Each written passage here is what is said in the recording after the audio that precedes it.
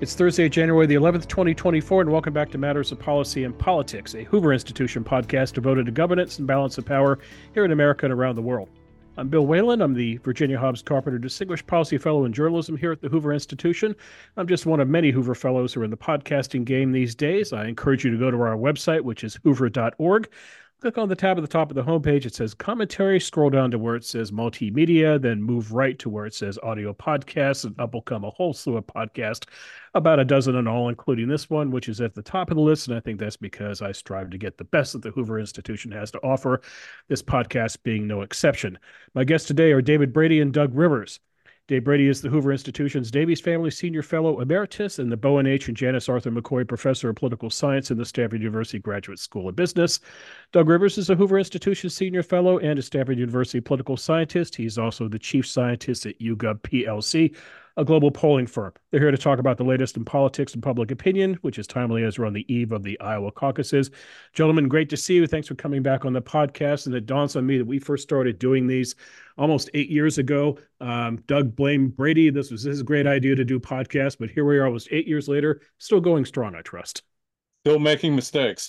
Well, let's avoid making mistakes in 2024 by staying out of the prediction business. So I'm going to avoid question number one, which is what's going to happen on Monday night, who's going to win. Let me just kind of quickly walk you guys through the schedule, and then let's get into some of the more interesting aspects about 2024. As I mentioned, the caucuses are Monday the 15th. After that, New Hampshire votes.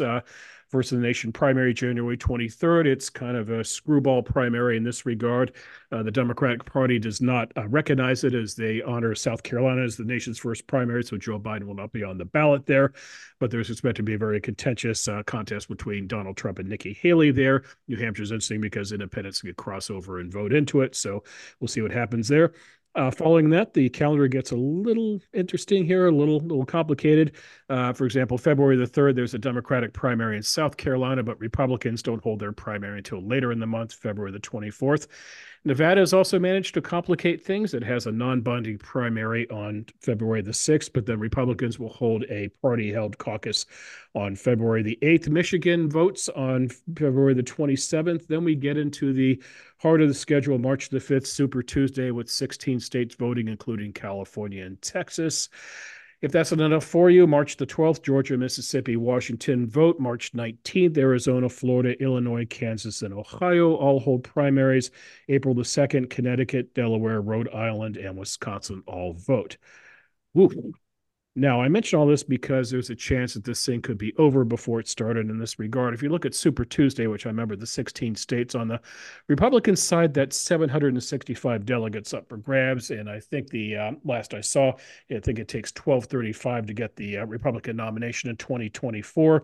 In all, about two-thirds of Republican delegates will be selected in March. So, again, you could have a situation where the Republicans have a nominee a full 4 months before the national convention, 8 months before the election.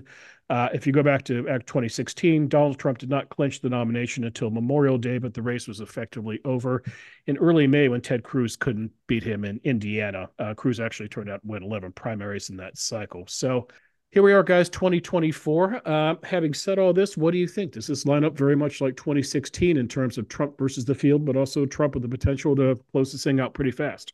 Doug, what do you think? I think it'll be over in a blink. So right now, it looks like Iowa will have Trump by more than 20 points. Mm-hmm. Then New Hampshire, I think that's not going to be terribly close. There are polls that have shown Haley within 7 points, but the bulk of them are more like 20 points. And then we get to South Carolina. And I think if Trump wins in South Carolina, which I think he will, it'll be all over on the Republican side before Super Tuesday. It was about a 30-point race in South Carolina the last I looked. So, yeah, he could sweep that and have it very over. Dave, here's kind of the big picture question, though. Is this a good way to choose presidents by having a process that potentially could go this fast? And then, as I mentioned, have just, what World War II they called the Sitzkrieg, where there was not an actual war for months on end. The idea that you have these flurry of votes, but then you have to sit around and wait for months for a convention and then months after that for an election, it seems like an awfully dragged out process. Yeah, I would disagree just a little with Doug. I think with the dropout of the New Jersey governor. I think Haley might do a little better. She might even sneak by, but I agree with Doug after that in Nevada and in Michigan and then South Carolina, it'll be over. But the primaries are not a very good way to, in my view, to nominate anybody, whether it's for the House seats or the Senate seats. And for the presidency, it's not such a good idea. Wide open at the beginning. I favor having four regional primaries or one national primary. Set it up if you're going to have primaries, and you make them voting. Turnout is amazingly low in these primaries. Mhm. Even in 2016, when Donald Trump had huge turnout in Iowa, it was about 11% of the total turnout in the election in Iowa in 2016. Mhm. And the people who turn out for the Democrats are on the very liberal end for the Democrats, and for the Republicans, it's the conservative end. So I think you're getting candidates that most people don't want. And if you sort of look at average American, they're really opposed to what looks like is going to be a sure thing, Biden versus Trump. So any process that gives you what 70% of Americans don't want, I think it'd be very hard to call that a good political process. Now, Doug, I'd like to point you to a tweet that our friend Tom Bevan put out the other day. Tom Bevan is one of the co-founders of Real Clear Politics, along with Carl Cannon, their Hoover Media Fellows, just good fellows to work with. Dave has written for Real Clear Politics on many occasions. Here's what Tom pointed out, guys. He looked back at 2016. He looked at the RCP average. This is Real Clear Politics, taking an average of polls and then giving you an average number of that. And what he found, Doug, was that going into the caucuses, Trump had about a 5-point lead over Cruz. In the final results, Cruz actually won the caucuses by about 3 points. What he was getting at, Doug, was that Trump underperformed in Iowa to the tune of about 4 points. Ted Cruz overperformed by about 4 points. Marco Rubio was actually the biggest overperformer that night, 6.3%. He finished a pretty close third to Trump. So what he's getting at is that, to paraphrase Yogi Berra, it ain't over till it's over. In other words, surprises could happen in Iowa. I take it a step further, Doug. I'm really pushing here to try to put drama into this, but I'd point you to a column that Jim Garrity wrote in the Washington Post. Jim Garrity also writes for the National Review. He pointed to one thing, which is the weather. I don't know if you guys like to go on your phones and look at the weather app or not, but I looked up Des Moines, Iowa before we went on the air. Projected high of -3 degrees on Monday, a low of -14 in Des Moines. Dave Brady is the son of the Midwest. He's more familiar with this kind of ugly weather. The reason why this is relevant, you go back to 2016 in Iowa, and something like 27% of the voters in that caucus were over 65. In theory, it's too cold. The roads conditions aren't good. Maybe they don't turn out to vote. So, Doug, is there anything there to the unexpected in Iowa, or is just this moderator grasping at straws? I wish I could get up some enthusiasm for the unexpected to happen here. Uh, the premise is correct, which is the polling in Iowa in particular and the primaries in general is pretty unreliable. One shouldn't believe that the margin of error on these polls is, 3, 4, 5 points either way. It's more than that. But the problem here is that the size of Trump's lead is not measured in single digit numbers. It's 20 to 30 points in Iowa. And unless someone tries to make something out of, gee, he got less than 50% rather than greater than 50%. Yeah. I don't think, that's the kind of surprise we would get and the kind of underperformance you might expect. It's really hard with a lead like this to think that there's really a lot of uncertainty in the outcome. I mean, Yeah. what the Haley campaign is premised on is that DeSantis drops out after losing in Iowa, and she can make a contest of it in New Hampshire. But what happens then? Is there, even if the New Hampshire result was close, is there another state where Haley can actually be competitive against Trump? There's this extremely narrow path for her to make it a two-candidate race. In Yeah. fact, I think it's more likely that she's going to do worse in Iowa than anticipated. And that's likely to slow down any sort of enthusiasm for DeSantis to drop out or for her to pick up more in New Hampshire. Really, you think she might underperform in Iowa because the narrative seems to be that she'll overperform in Iowa, but you think it might be the opposite I case. think she will too. Yeah. Underperform. Okay, why? I think she's going to underperform because, as the only one of us who's actually been to and voted in an Iowa caucus in that kind of weather, I can tell you that the turnout is dramatically affected. But you may remember in 1992 or 1988 when George Bush finished third next to Pat Roberts because it was a cold, nasty day. And people, the Bush people, were home having a martini going, well, it's cold, we'll stay home. So if you look at Trump and DeSantis and Nikki Haley, her big state is New Hampshire because they're independents. And independents are the least interested in politics in America. So she'll get a boost from independents, but they're not independents in Iowa. And the people who are for her are less for her. So if you look at MAGA Republicans, and DeSantis, who's built a nice organization to get the vote out. I just think Doug's right that the turnout is going to be MAGA Republicans and some DeSantis, and that on a cold day, her supporters who tend to be more moderate, less involved in politics, they're not going to be there.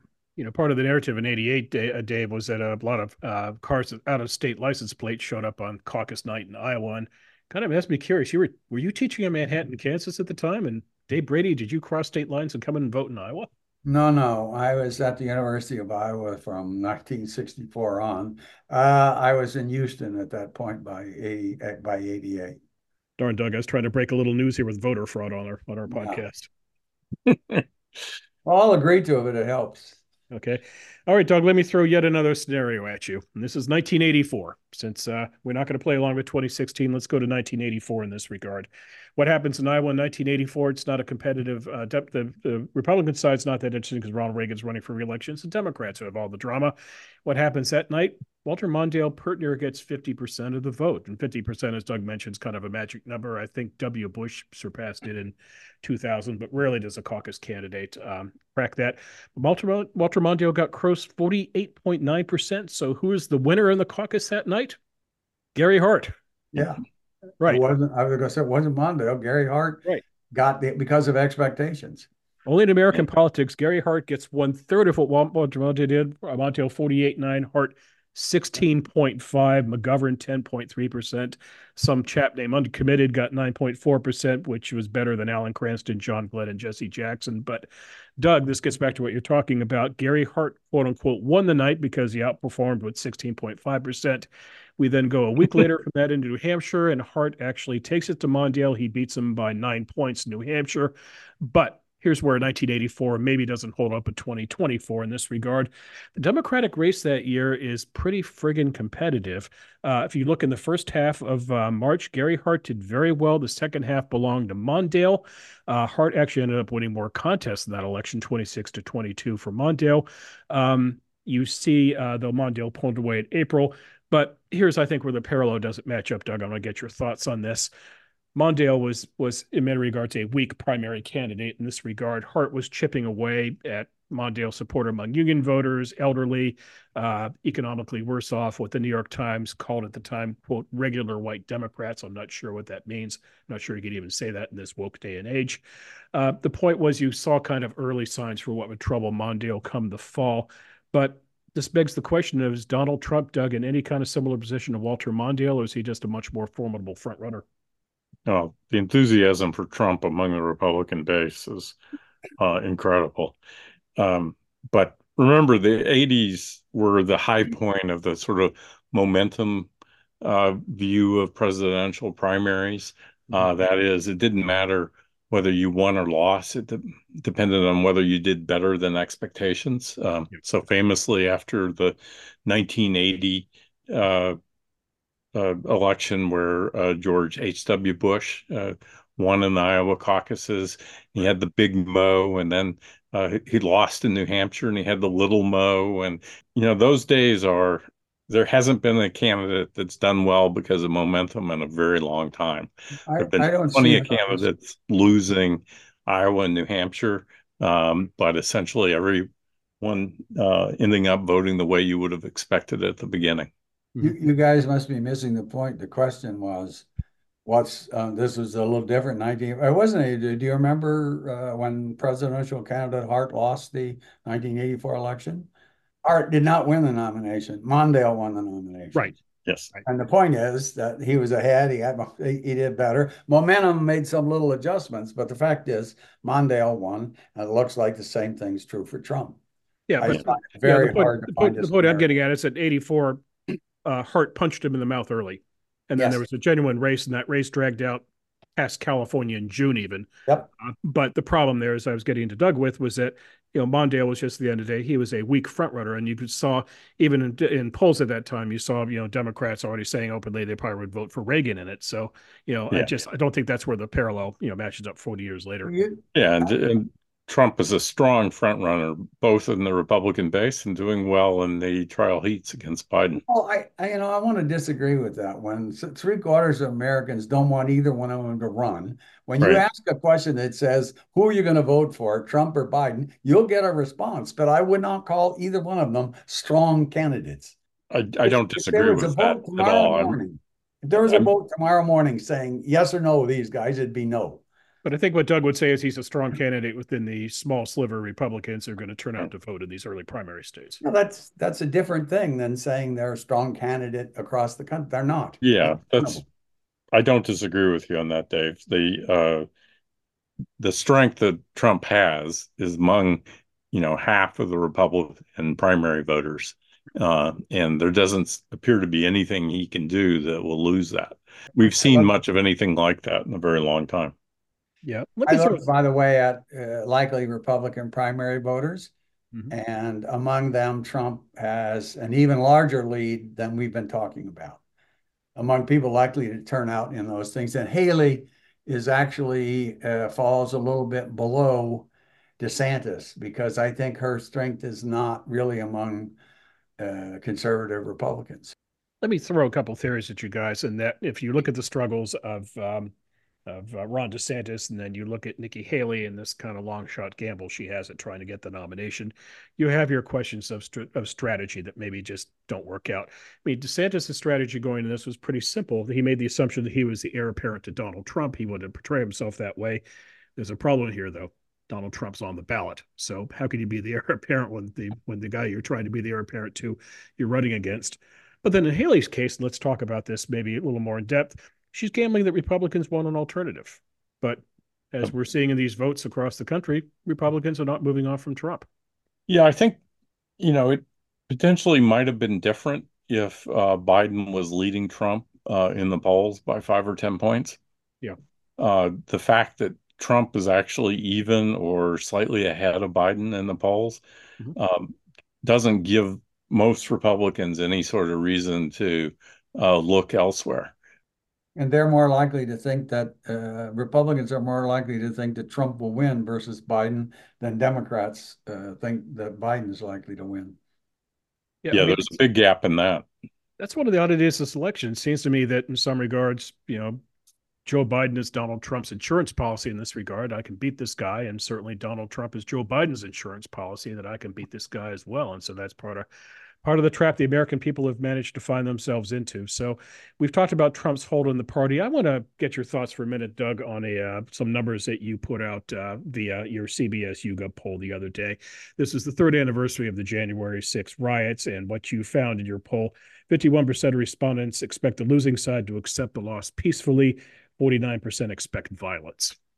That's quite a striking statistic, isn't it? It is. Meanwhile, I think in the same poll, 70% believe democracy is under threat, 30% believe democracy is secure. I want to point you guys to that 70% number because this seems to be Joe Biden's ticket to ride now. He has given 2 campaign speeches so far. He hasn't talked about the economy. He hasn't talked about foreign policy. He hasn't talked about a robust second term agenda. He's talked about one thing, and that is democracy hanging by a loose thread and Donald Trump standing next to it with a big pair of scissors. I think that's what gets the Democratic vote out. Mm-hmm. Yeah. Fear. If you look at young people, African American voters, Hispanics, Hispanics aren't happy with the border policy, so on. You go down the list. The one thing that Democrats seem to agree on is what you said earlier. Donald Trump is Biden's insurance policy. Mm-hmm. Yeah, I mean, a third of the Democrats don't want Biden to run for re-election. Those are terrible numbers for an incumbent president. The enthusiasm for Biden among Democrats is, uh, let us say, muted, and particularly among younger voters, where uh, he doesn't get very good approval numbers for how he's handling the situation in Gaza. He would normally be in a very weak position. Um, but the thing that unites Democrats is they do not want another term of Donald Trump. Yeah. Is that one-third number historic, Doug? Do you know offhand if Jimmy Carter polled the same or Lyndon Johnson polled the same in 1968? We weren't doing any national polling back then in the pre-internet age. Yeah. Um, that's a good question. We should dig it out. Um, but the odd thing was we didn't ask in 2020 whether people wanted Trump to run for re-election. Mhm. Uh, we didn't think it was an issue and didn't ask about it. Yeah. Well, Dave, this raises an interesting question to me. If Doug is right and one-third of Democrats don't want Joe Biden to run again, why is there not a more robust challenge to him? I mean, there's one rather gadfly congressman running, Robert F. Kennedy Jr. Did it for a while. He's now running as an independent, but I can point you to a lot of big name Democrats who certainly seem to want to run in 2028, but nobody is stepping up and doing it in 2024. I think there's a couple of reasons for it. First, imagine even 4 months ago, the field had started to get crowded. Mhm. And if you think about the Democratic field, what was it like? They're all to the left. So you remember in 2020 when they asked at the debate, should we shut down ICE, Mhm. let the border open? Right. And everybody but Biden said yes. So I think the first thing that happened in a primary, the candidates who could win, a guy like Shapiro of Pennsylvania or the governor of Michigan, who are sort of more centrist. But the bottom line is, I don't see how they get through a Democratic primary, which is dominated by the left. That's one. And two, given that, what it might look like, I think people say, well, who's the better candidate? Who's the one person we could pull out now who would definitely do better? I think there's talent on the bench, but I don't think there is. You could name somebody who would definitely do better. Yeah. And it would be suicidal for most of those people to run. As history tells us, you don't kill the king. Yes. Regicide just doesn't work in presidential politics. Didn't Ted Kennedy, There's didn't no Teddy Kennedy? obvious Democratic alternative. I think there are a set of candidates that could run pretty well, but individually, it's not like 1980, if we're rehearsing the past, when it was Jimmy Carter versus Ted Kennedy, and Ted Kennedy was the obvious alternative to Carter. Um, there are a handful of Democratic candidates that I think could probably beat Trump, uh, but beating Biden, I think, would be difficult for any one of them individually. Mhm. Dave? You have an incumbent president who, uh, has delivered on quite a few things that he promised, and has a reasonably good economy.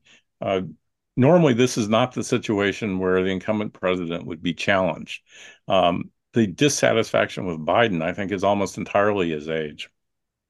By the Yeah, way, Carter, I did look it up in the American presidency because my suspicion was that Carter was lower. He was at 32%. and Doug, what number would you describe to Biden right now? I know it bounces between the high 30s and the into the 40s. Where would you ballpark him? And his approval rating and average is around 40%. Mhm. Um, if you That's look, bad. that's not a good number for incumbent president, particularly when the economy is reasonably good. I think the Biden campaign is counting on the public eventually coming around to saying the economy is not terrible. It's not the worst economy ever. It's actually a relatively decent economy. I don't think the economy moves as many voters as it used to. You're not going to take the Trump base and they're going to wake up one morning and saying, well, inflation is, 2, 3%. The unemployment rate is low. Gee, I'm thinking about voting for Joe Biden. That's not going to happen. It seems to me the economy is hard to explain to voters right now. One of the White House economic advisors went in front of the cameras the other day and she started explaining how well the economy is and started getting the stats about purchasing power and so forth. And it strikes me as just a rather difficult message to tell to voters at a base level. But, Dave, I went back and I looked up what Barack Obama, what his approach was to running for reelection in 2011 and 2012. And this is interesting, worth noting. April 2011, Obama announces that he's running for reelection, and his campaign puts out a 2-minute video, and the video's title was called "It Begins with Us." And here's what's striking about the video. It does not feature Barack Obama at all. He doesn't say a word in it. It stars Democrats saying they voted for him in 2008, they believe in him, and they plan to vote for him again. So the Obama campaign didn't go after Democrat. Granted, they didn't know who the nominee was at that point. They didn't have Trump staring at them, but they talked about bucking up their own guy. And the Biden approach seems to be different. Rather than bucking up their guy, they're going after the likely opponent. Yeah, I think that's right. I think that's why Biden's recent speeches have been about democracy and trying to firm up black voters with his speech in South Carolina. By the way, I just looked up LBJ. Well, there's a nice project called the American Presidential Project at University of California, Yes. Santa Barbara. Yes. Nice website. And LBJ was about 40% in 1968 when he decided he wouldn't run again. And remember, he did win. Was 40% approval. Yeah, 40% approval. So it's not a good number. He did win the New Hampshire primary. It's better than Carter. Yeah. Right. He did win New Hampshire. People seem to think he lost to McCarthy, but he won the primary. Yeah. Yes. Yeah. When he won it. That was again back in the era where McCarthy did better than expected. Yes. Well, Doug, wouldn't you think if, or Bill, you too, wouldn't you think that if whatever it is, DeSantis loses 46-43 or 46-40, that would make a difference? Absolutely. Okay, so then expectations still matter. I agree, they probably matter Well, more.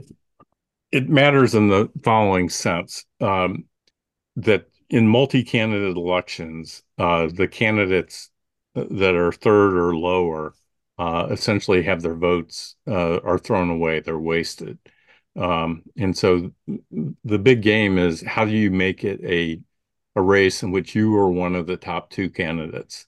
Right. And if you are among the top two candidates, then it essentially, by the end of the primary season, is a straight up vote between two candidates. We've never had a situation where at the very end you had three equally strong candidates.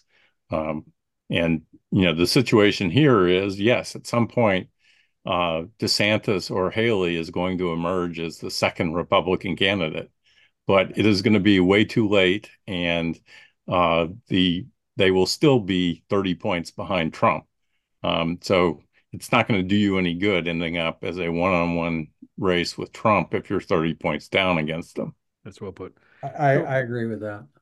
So we have something of an anomaly in American politics if this pans out, if it is a repeat of 2020 and Trump versus Biden, and that I've heard it described as a two incumbents election, and that you have an incumbent president and then a former president with name recognition and presence like Trump is in fact also an incumbent, if you will. And I guess you could say maybe 1912 was similar to this when you had both Taft and Roosevelt on the ballot, though TR was running as an independent, so a different kind of election. Then before that, you'd have to go to 1892 and the rematch between Grover Cleveland and Benjamin Harrison. But here's a question for you, Dave. You have a very well-known entity in Joe Biden, with people having very strong positions about him, pro and con.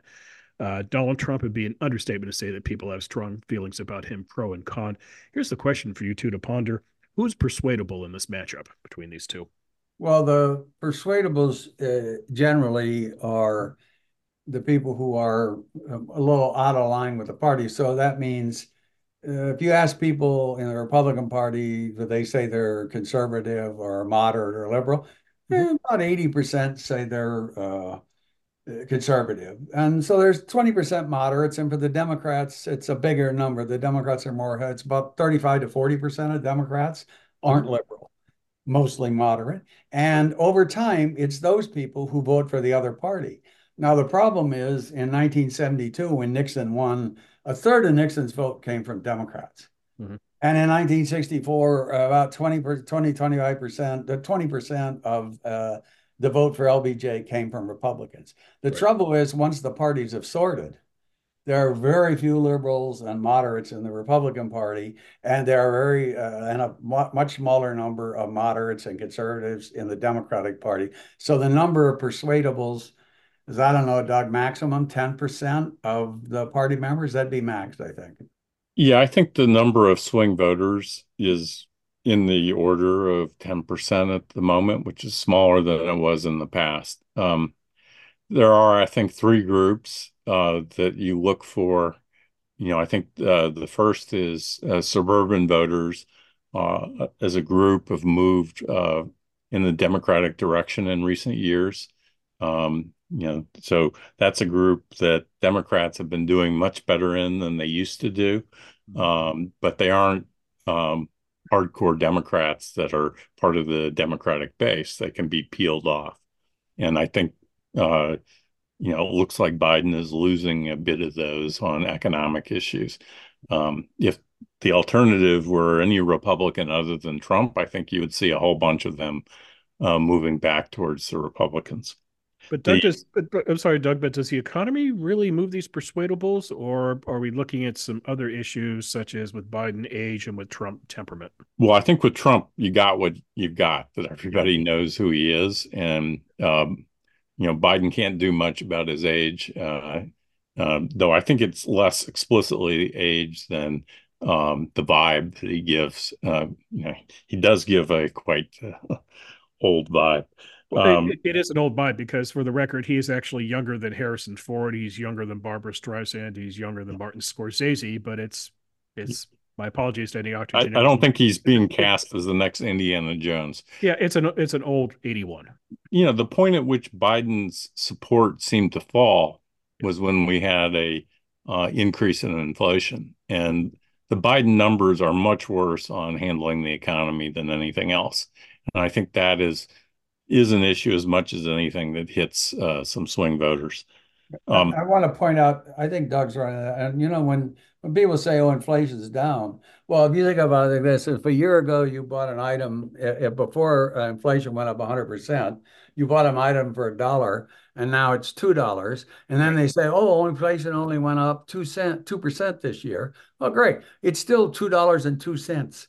And that's what people see when they go in the grocery stores. Things cost more. So I agree with Doug. Yeah. That's a problem. This is the challenge I noticed going back to that White House economic spokesperson the other day. She went on and on about buying power and how Americans now have more money at their disposal, but that doesn't change the fact that people see stuff is too expensive. And I can tell you, as a single guy who goes to the grocery store and shops and implements, there are two kinds of shoppers. There are people who go out and buy like 2 or 3 days worth of stuff, and people who go out and buy 2 weeks worth of stuff and have two cartons. What used to be $30 or $40 worth of stuff is now worth $50 worth of stuff, and you look at it and you think, how did this happen? So I think that's part of the Biden people have to find a way to talk around. You can again Well, talk around Biden, people. the slogan Bidenomics didn't do it. Well, whoever suggests he attach his name to that plan probably Yeah. they probably segued out of the White House and went to work for Claudine Gay at Harvard after that. So in terms of good policies, I'll uh, stay away from that. no comment by the crowd. Me too. Yes, former product of the Stanford Political Science Department, correct? She He was a was. fellow faculty member for a while, and she's a very nice person, very and smart actually. Okay, so let's get back to persuadables for a minute in this regard, the pool of persuadables, because one thing which you're going to have here, perhaps the first time since 1992, is a significant third-party presence. And I think we should all probably write down on a piece of paper what we think the third party vote's going to turn out with and look at it come November rather than actually say out loud. But you have right now Robert Kennedy Jr., Cornel West, Jill Stein, Green Party candidate. They're all in. We still don't know what the no labels movement is going to produce. They could put a Democrat as the presidential pick or a Republican. So that's kind of a big what if. I follow this with great fascination because one of the many scars I carry is that I worked on the 1992 Bush reelect campaign where we had to deal with a fellow named Ross Perot. And what did Ross Perot do in 1992? He got about 18.9% of the national vote. He didn't win a single electoral vote, But boy, he scrambled the map. He scrambled Dave Brady's map. He got about 20% of the vote in California, Dave. He got 26% of the vote in Montana, and Bill Clinton carried Montana Yeah. and carried California as well. So I want your guys' thoughts on two things. Number one, the potency of third parties, and then the great parlor game right now, the great parlor guessing game. Who benefits more from this, Trump or Biden? My view is that Perot cost Bush reelection. These guys, it's not so. I think Cornel West and Jill Stein are going to hurt Biden, Yeah. whatever extent they get votes. But Robert Kennedy, I think, given his some of his theories about vaccinations and so on, I think he may. And a little bit of the poll I saw, Doug, you had him in the poll. He was getting more votes from looked like Trump supporters than or Republicans than he was getting from Democrats. Yeah, it's hard to predict Yeah. exactly how that's going to evolve. I'm willing to take the under on any number that you put for what the third party vote will be. Because I, 1%.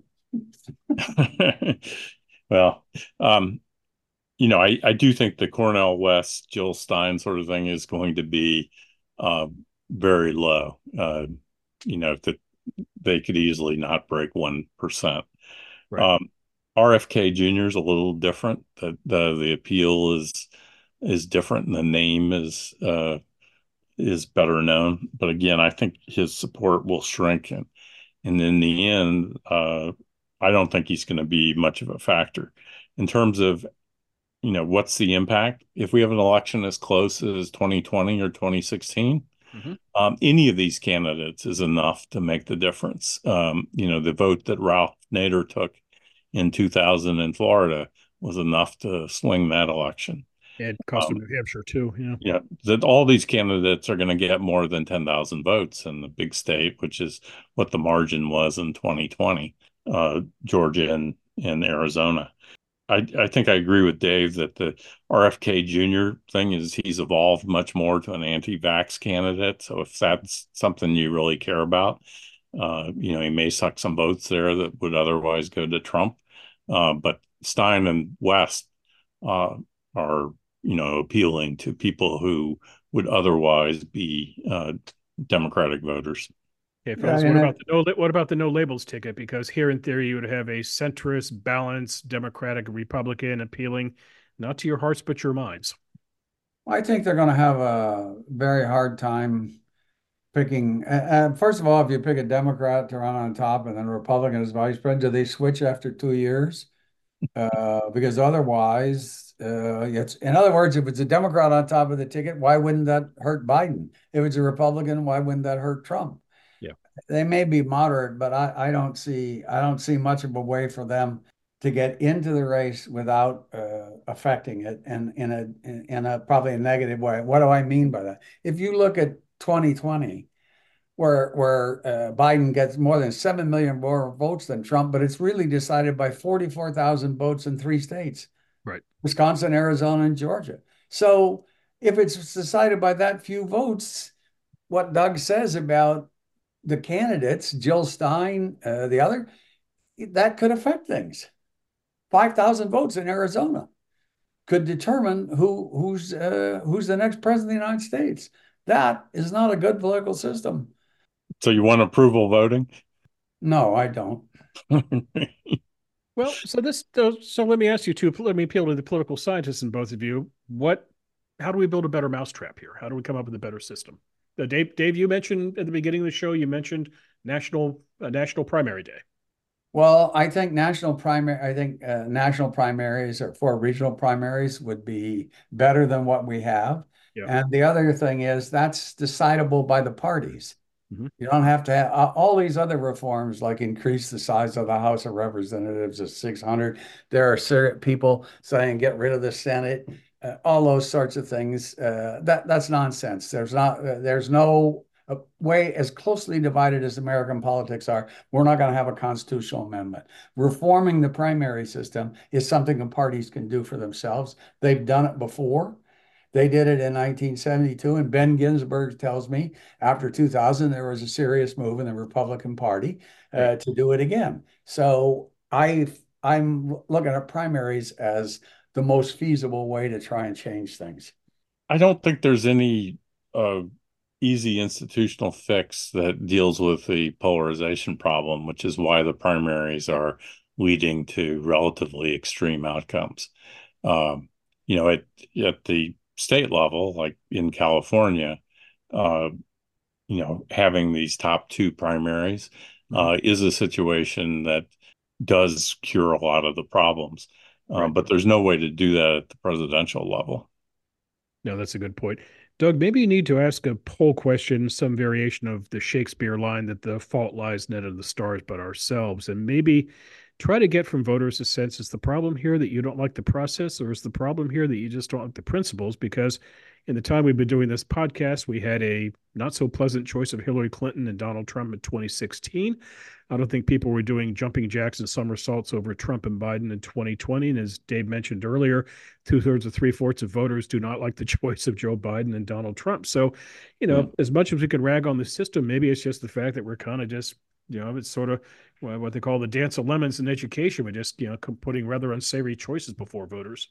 Yeah, the thing to remember is, um, the statistic that two-thirds of the public doesn't want the choice between Trump and Biden, Mm-hmm. um, ignores the fact that two-thirds of Republicans do want Trump to run, and half of the Democrats do want Biden to run. Mm-hmm. The dissatisfaction with this choice is among a minority in each party and among independents. And the nomination process specifically excludes or at least discourages independents from participating. Mm. If a positive reform would be a way to uh, allow independents to participate in the process. If Democrats are unhappy with the choice of Biden, in theory, they could participate, for example, in the New Hampshire Republican primary and contribute to a more desirable Republican alternative. That doesn't happen under the rules in most states and has never really happened in practice. The amount of crossover voting in primaries is quite low. Well, the Yeah, Dave. party leaders don't want it. Yes. The system is designed by first, I mean, this year's system was rigged by Biden and Trump. Both of them have changed the rules to benefit their campaigns. In the Biden case, it was, getting rid of Iowa and New Hampshire as the first two primaries and going to South Carolina, not otherwise known as a Democratic stronghold or a swing state.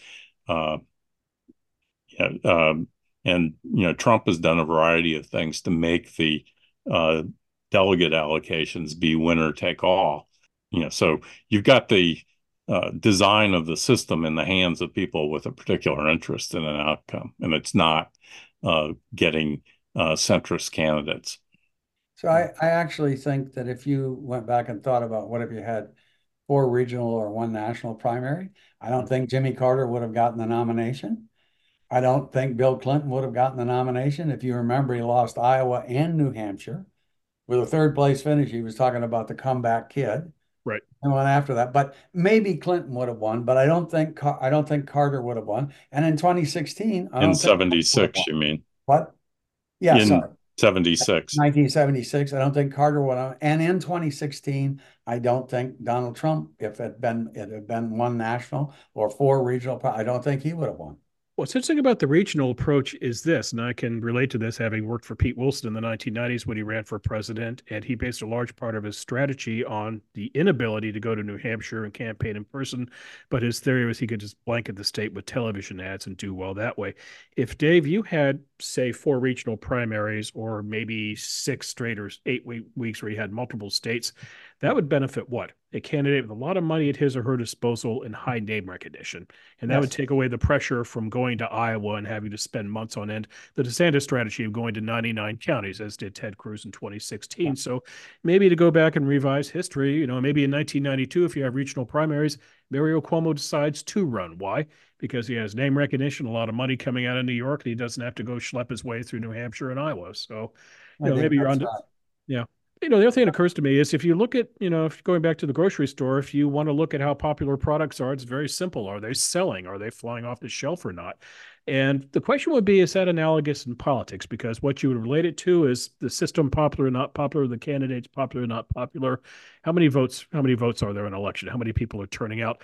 But here I'm kind of confused because on the one hand, the choices aren't good, but then you look at the election results, higher numbers than ever because we're making it easier for people to vote. So how do we really judge if the system is working well? Or do we need to do a poll on that? No, I that's think a in tough. general, if you ask people, are they satisfied with the choices they've been getting? They certainly haven't been terribly satisfied in recent years with the alternatives. The I mean, the interesting thing about Trump is actually there is a fair fraction of the Republican base that's quite enthused about Trump and is happy to get him. Um, In 2016, as you recall from the YouGov Recontact survey, where you interviewed the same 5,000 people from May of 2015 to the present, if there had been one national primary, certainly at the beginning, you couldn't one of the governor of Wisconsin at that time, Scott, whatever, I forget his last name. Walker. Scott Yeah, Walker. he was very popular at the start of that, and Trump finish was not high. So that's not that I want to say get rid of those primaries, but remember the old strategy was Iowa and New Hampshire were retail politics. You went in there and you had to actually meet voters and shake hands, and that got rid of the street sweepers. And then you went to the Super Tuesday where you could get down to, among the candidates that are left. Now we can decide a winner and get it over with, so we know who is the candidate, and then we can get campaigning on it. And that is, I think that rationale is just gone now. There, it's not like that. You can't go back to that system. Doug, I don't think we mentioned the name Scott Walker around Tallahassee these days, do we?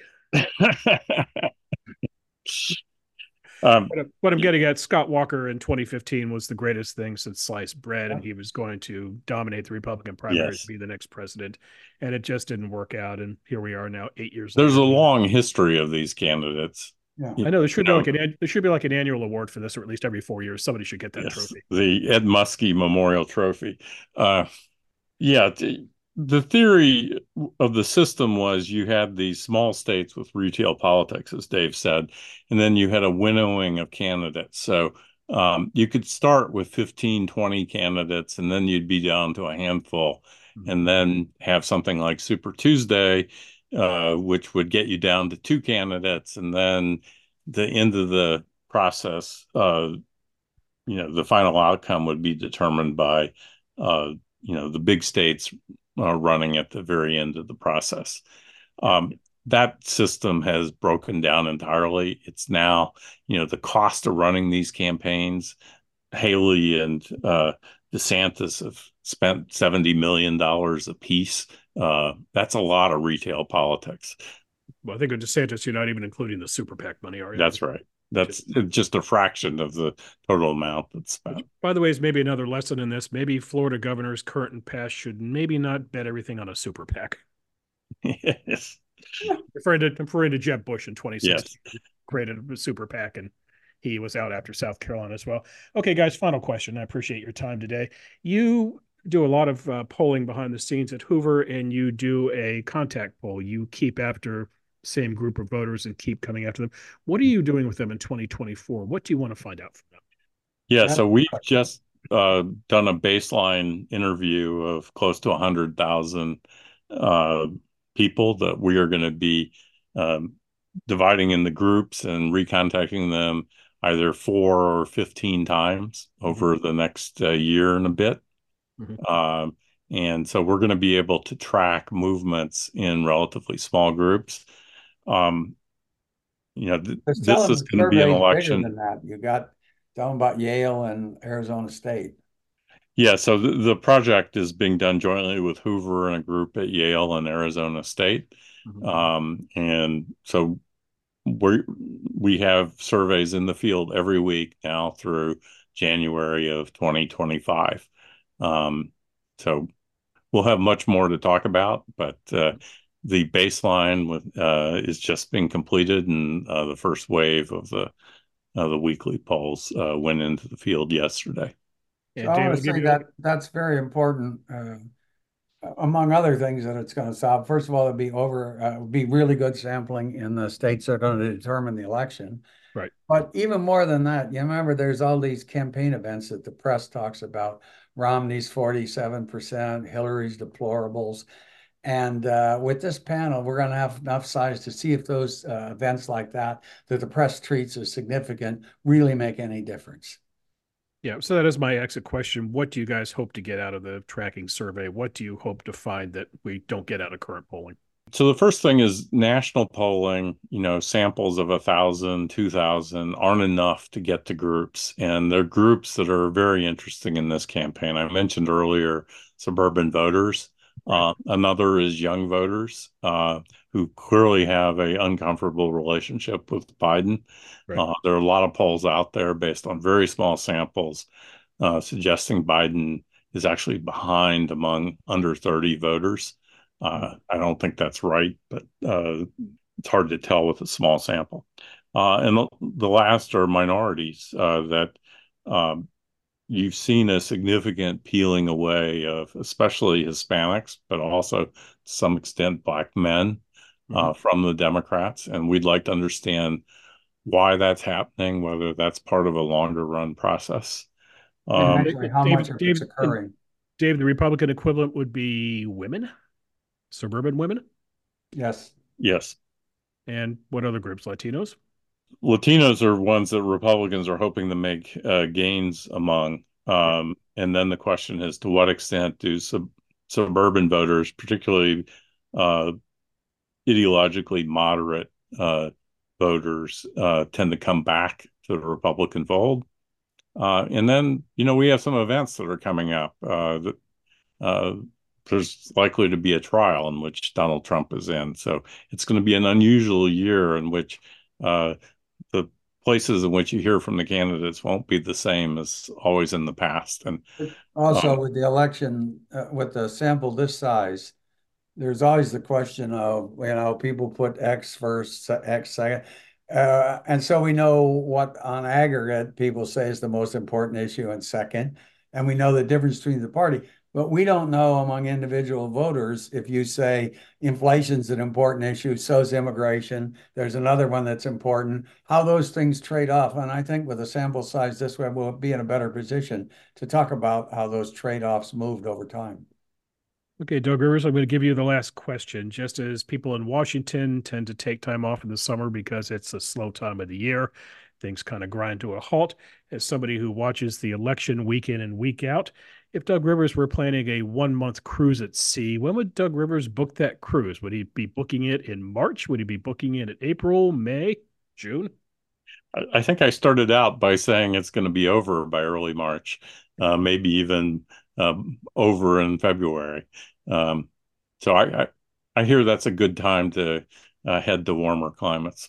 I've known Doug Rivers for a very, very long time, and I can tell you one thing. He's going to be up at 6 a.m. He's going to be in bed late at night, and it's not going to have anything to do with the damn cruise. Okay, guys. Well, I hope we can parlay that into getting you back on this podcast soon, because it's going to be a very curious election year, and I think that we play talk. Hey, thanks for coming on today. I really enjoyed the conversation. Anytime. Thanks, Bill. Enjoyed it. You've been listening to Matters of Policy and Politics, a Hoover Institution podcast devoted to governance and balance of power here in America and around the globe. If you've been enjoying this podcast, please don't forget to rate, review, and subscribe to our show. And if you wouldn't mind, please spread the word. Tell your friends about us. The Hoover Institution has Facebook, Instagram, and X feeds. Our X handle is @HooverInst. That's HOOVERINST. Dave Brady is not on social media, but Doug Rivers is, and you can find him at @Doug_Rivers. I'd also refer him to his excellent polling company, YouGov. That's at YouGov, which is spelled YOUGOV. I mentioned our website at the beginning of the show, which is hoover.org. While you're there, I encourage you to sign up for the Hoover Daily Report, which delivers the best work of Dave Brady and Doug Rivers and their Hoover colleagues to your inbox weekdays. For the Hoover Institution, this is Bill Whalen. We'll be back soon with a new installment of Matters of Policy and Politics. Until then, take care. Thanks for listening. This podcast is a production of the Hoover Institution, where we generate and promote ideas advancing freedom. For more information about our work, to hear more of our podcasts, or view our video content, please visit hoover.org.